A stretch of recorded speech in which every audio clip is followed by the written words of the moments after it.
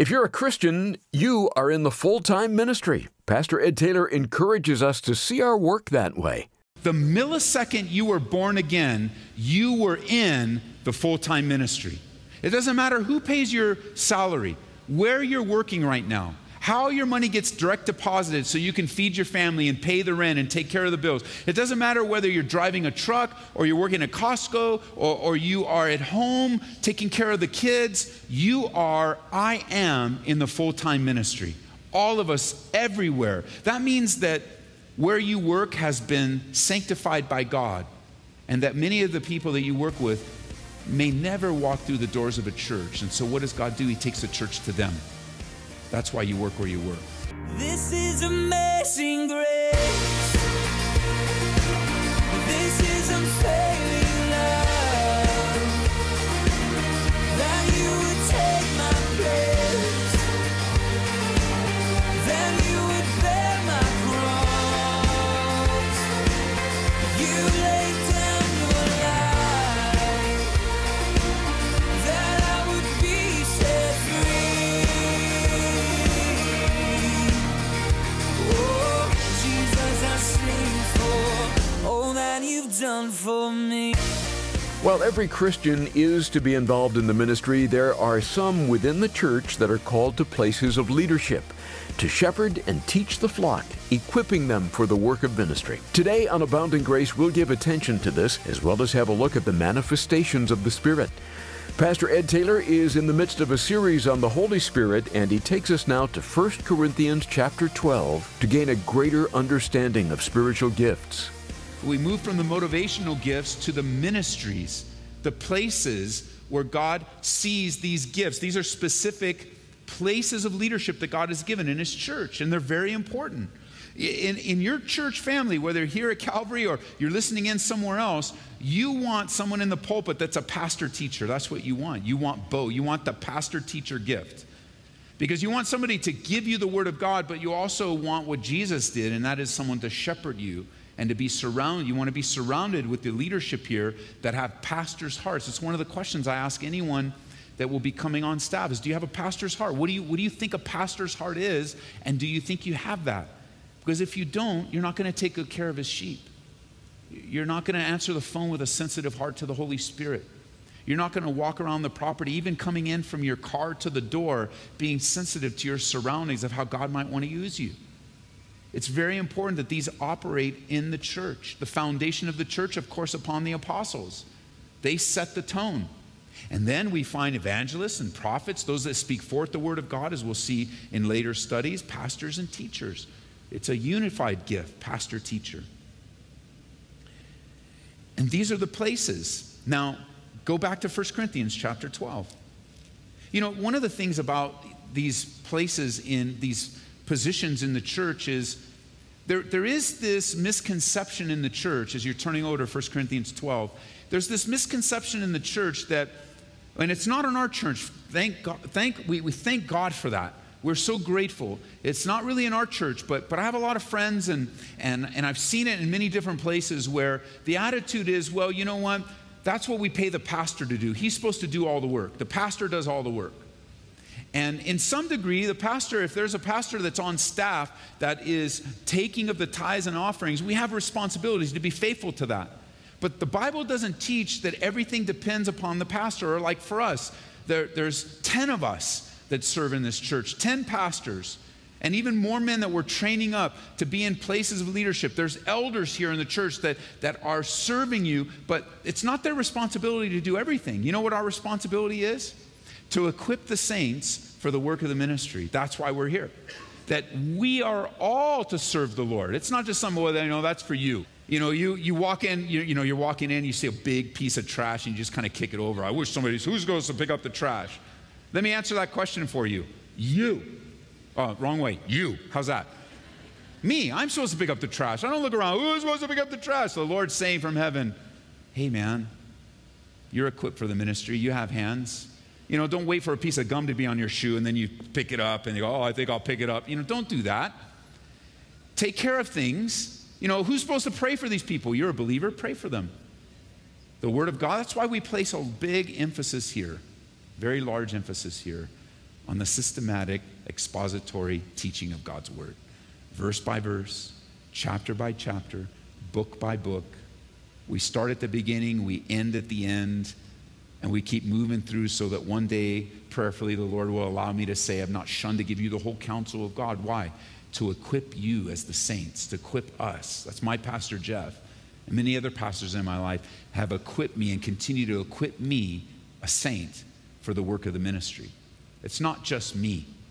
It's not just us. On occasion, there'll be somebody that comes up after a service, and they'll want to express to me their desire, and they'll say something like this, you know, Pastor Ed, I think God's calling me into the full-time ministry. And that's an encouraging thing when you start to sense the call to devote your entire life to the Lord. That's a wonderful thing. However, what they really usually are meaning is that what they're desiring is they want to work full-time for the church. And that's how they interpret full-time ministry. I want to work full-time for the church. And that's where I take the opportunity to help educate them in the scriptures that full-time ministry applies to all of us. Every single person that's been born, you know, the millisecond you were born again, you were in the full-time ministry. It doesn't matter who pays your salary, where you're working right now, how your money gets direct deposited so you can feed your family and pay the rent and take care of the bills. It doesn't matter whether you're driving a truck or you're working at Costco or you are at home taking care of the kids. I am in the full-time ministry. All of us everywhere. That means that where you work has been sanctified by God, and that many of the people that you work with may never walk through the doors of a church. And so what does God do? He takes the church to them. That's why you work where you work. Amen. That apartment building that you're in, you're given invitations all the time to events and given CDs and links, and you never find, you know, it's been years and they're not here. But every single time you go home, the church goes into your apartment building. The church goes into your neighborhood. You're in the full-time ministry. That this is what God has you to do. You are in the full-time ministry, whether you're here, there, or anywhere. You're in the full-time ministry.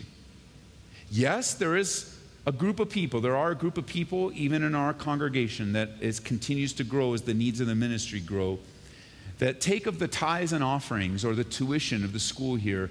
They take that, they receive that as they serve full-time in the responsibilities in this building and what relates to the church here. But it doesn't make them any different than you. I'm not any different than you. My heart is to serve the Lord. I'm going to serve the Lord. You know, when I was in California, when I was a new believer, I worked. I worked in an ambulance company, and then I moved into the corporate world, and for 8 years, I served at Calvary Chapel in Downey, and I worked full-time, and raised a family full-time, and all the other things that we tried to fit into our life, our friendships and family and all. I mean, I worked full-time, and I enjoyed it. It was wonderful. It was great. I had a large staff that I oversaw, and I just saw them as my own flock. I treated them just like I would treat anyone else. If they had a need in their life, I'd pray for them. You know, if they needed extra time to off, I'd do my best to give them time off so they can go do what they needed to do. I treated them and gave all the glory to God so that I might plant those seeds. And then I moved here. When I moved here to plant a church, I took a transfer with my company. And my corporate headquarters were just up the street here in Aurora, and I got my new office here, my new responsibilities, and I fully expected to work for many, many years while we were planning a church.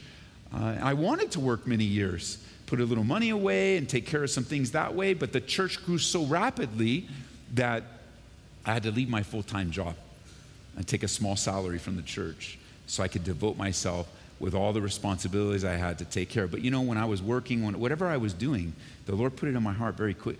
I'm in full-time ministry. There is no, you arrive in full-time ministry, the next breath after you're born again, you're in the ministry. God wants you to serve him wherever you are and whatever you do. It doesn't matter who signs your paycheck or where it comes from. What matters is your heart to serve the Lord. I've even found the opposite, unfortunately. I found the opposite on occasion here over the years where somebody that was serving and working and serving, where they come on staff to a church, they take a position on staff, and somehow they lost their edge. Something happened to them. I don't know what. It's a heart issue, but they weren't serving as much, and they become, this attitude of being entitled, and instead of just keeping the main thing, Jesus Christ, him crucified, buried, risen again, and we owe our entire lives to him to serve our hearts out toward him no matter where we're at. Don't ever lose that. No matter what you're doing or where you're at, don't lose that heart. Don't forget the blood of Jesus Christ cleanses you from all sins. And with that blood, you were bought with a price. We belong to him. Finally, in 1 Corinthians 12, as we wind down, we have the manifestations of the Spirit. We have the motivational gifts. Every believer has one or maybe more. Then we have a few offices or places, ministries within the church. It's not all, but some are mentioned in Ephesians for the specific purpose of edifying the saints for the work of the ministry. So we all are in the ministry together. And then finally, we have the manifestations of the Spirit here in 1 Corinthians chapter 12. Paul calls Romans the diversities of gifts. Paul calls Ephesians differences of ministries. And now he calls these works of the Spirit in our lives, he calls them both diversities and manifestation. The word manifestation means appearance. And so these are not something that you have and you can use at will. For example, in verse 7 it says, the manifestation of the Spirit is given to each one for the profit of all. For to one is given the word of wisdom through the Spirit, to another the word of knowledge through the same Spirit. Now, there is nobody on the earth today speaking with absolute wisdom. So you can't have somebody come up to you that's saying something completely unbiblical and they'll come back to you and say, well, I have the word of wisdom. Well, it doesn't sound like the word of wisdom to me, bro, because it's contradictory to the scriptures. Yeah, but I've been given it, and any time I talk in wisdom. No. The word of wisdom will always match the word of God because it's from God. Same with the word of knowledge. But the word of wisdom is an amazing thing. See, what happens with the manifestations is they are then given to us to enhance our spiritual gift. So a lot of times people with the gift of exhortation or the gift of teaching, back in Romans, the Lord gives them a word of wisdom. That's why if you're here through 3 services, the messages are different for every service, because the Lord is giving forth the word of wisdom even while I'm teaching. That's why it's hitting you personally, but over here they're waiting for something. They haven't got it yet, but you got it over here, and then you got it, and then you go, well, stop it, and before you know it, you guys are all fighting the Lord because he's speaking to your heart. Word of wisdom, word of knowledge, like just a word. And some of you have operated in the word of knowledge. You might be an exhorter. And so God has you in somebody's life. And have you ever had that situation where you're talking to someone and you didn't even know where you got what you just said? And you're like, where did that come from? The Lord's working in your life. He gave it to you to give to them. You ever inspired up in the middle of the night and God gives you a verse for somebody? Where do you think that came from? The Lord woke you up out of a deep sleep to bless somebody in his name. What a privilege. So get up and do it. Don't turn over and go, and then when you wake up in the morning, what was that scripture? And the Lord said, you should have gave it to him when I woke you up at 1 o'clock in the morning. The Lord moves in many ways in our lives. See, what happens is, too often, God does something in our life and we take the credit for it. Well, I had that scripture because I studied the Bible for my friend for 5 hours. So it makes sense that I would wake up in the middle of the night to give you this beautiful scripture. Out of 5 hours, you got to know it was 5 hours. And it's just a little, the Lord gave it to you. Good, I'm glad you're in the Word for 5 hours, but the Lord still inspired that scripture to give to your friend at the right time. Maybe your friend was up at 1 o'clock in the morning just staring at their computer, and you had your chance. And the Lord gave it to him another way, but you could have. You could have been a part of it. Just learning quick obedience. You look at some of these other ones. Again, these studies are up on the web. We're not going to get in depth to these. We went through 1 Corinthians, so they're all up on the web or the app. You can get them and download them and listen to them. But you think of another one, it says, verse 9, of faith by the same Spirit, gifts of healings. Like there's no one going around right now that has the gift of healing that can heal at any time. But God can come upon a person, and through that person with the gift of healings, you see it's in plural, use that person to bring healing. God does bring healing today. He is not done healing the physical body. miraculously. Yes, he can use doctors, praise God for that. And yes, he can use medication, but it doesn't matter what tool is used. God alone is Jehovah Rapha, the God who heals. He alone heals. He might use a lot of different ways, but he still is the only healer. And he can use us, but he's still healing. You can't lay hands on someone who says, I have healed you. No, you haven't. That's why guys that come and rent out the Pepsi Center, forget about it, man. Don't go there. Don't go there. Take the money that you probably would have given to them and give it to someone in need. Give it to someone that's hurting. Give it to someone that needs your love. Don't give it to some guy who says, I can heal you. That's a different Bible study altogether. Verse 10, to another the working of miracles, to another prophecy, to the another discerning of spirits, to another different kinds of tongues, to another interpretation in tongues, but one and the same Spirit works all these things, distributing to each one individually as he wills. So the Holy Spirit comes, the Holy Spirit moves. The Holy Spirit comes, the Holy Spirit moves. Now, some of them, I can see how they stick around a lot longer.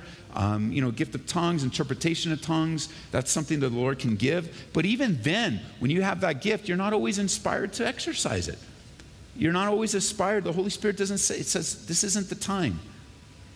And that's where, a lot of people are arguing about the gifts today, and we really shouldn't argue about them. The Lord has given them to us. We should be open to them. We should be dependent upon them.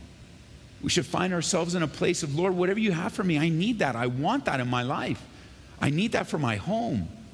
Because here's the thing. I'm not naive enough, church. I'm not naive enough to think today that there aren't carnal people listening to me right now. Your wife knows you're carnal. Your husband knows you're carnal. Your neighbors know you're carnal. You know you're carnal. Fleshly. Human. Living like an unbeliever. But in and out of church all the time. And you're wanting the appearance, you want the appearance of godliness, but you deny the power thereof. That's what the Bible says. You want the appearance, you want to look a certain way, but you live a completely different way as unto the Lord. You don't live for the Lord. You just say you do. And the Bible is very clear. He doesn't want you to be a fleshly person. He wants you to be a spiritual man and a spiritual woman. That's the solution to your marriage problem right now. One of you needs to walk in the Spirit, if not both of you. Need to walk in the Spirit, relying on. That's the issue with your kids right now. Walking in the Spirit. That's the issue at work. Why you always going from job to job to job to job. Could it be that you're carnal? Could it be just, I don't know if it is. I'm not saying it is for every situation. Don't misunderstand me. But would you just ask the Lord, could it be? Maybe He'll reveal something to you like the psalmist says, search me and know me. And reveal in me if there's any unclean thing, and then show me, point me in the way of everlasting life. That's what I want in my life. And there's just too many in the church today living in the flesh. You're fleshly, you're carnal, and that's not God's heart for you. You're not living up to what God has given you. You're not operating in your spiritual gift. You're not open to the manifestation of the Spirit, and you're not yielding to the offices that the Lord has given you in the church, in your church, your body, and we are suffering as a result. Now, before we leave, just to plant this before we head out, there's two last things that I want to lay before you, because the big line of division when it comes to spiritual gifts is one of two extremes. So I'm going to give you a quick explanation of both extremes and then give you insight of where we want to be or where we want to stay. On one side of the pendulum, on this side, is the view, some people view the spiritual gifts under the category of cessationism. Cessation. C-E-S-S-A-T-I-O-N. I-S-M. Cessation. Yes, it does sound like the word cease.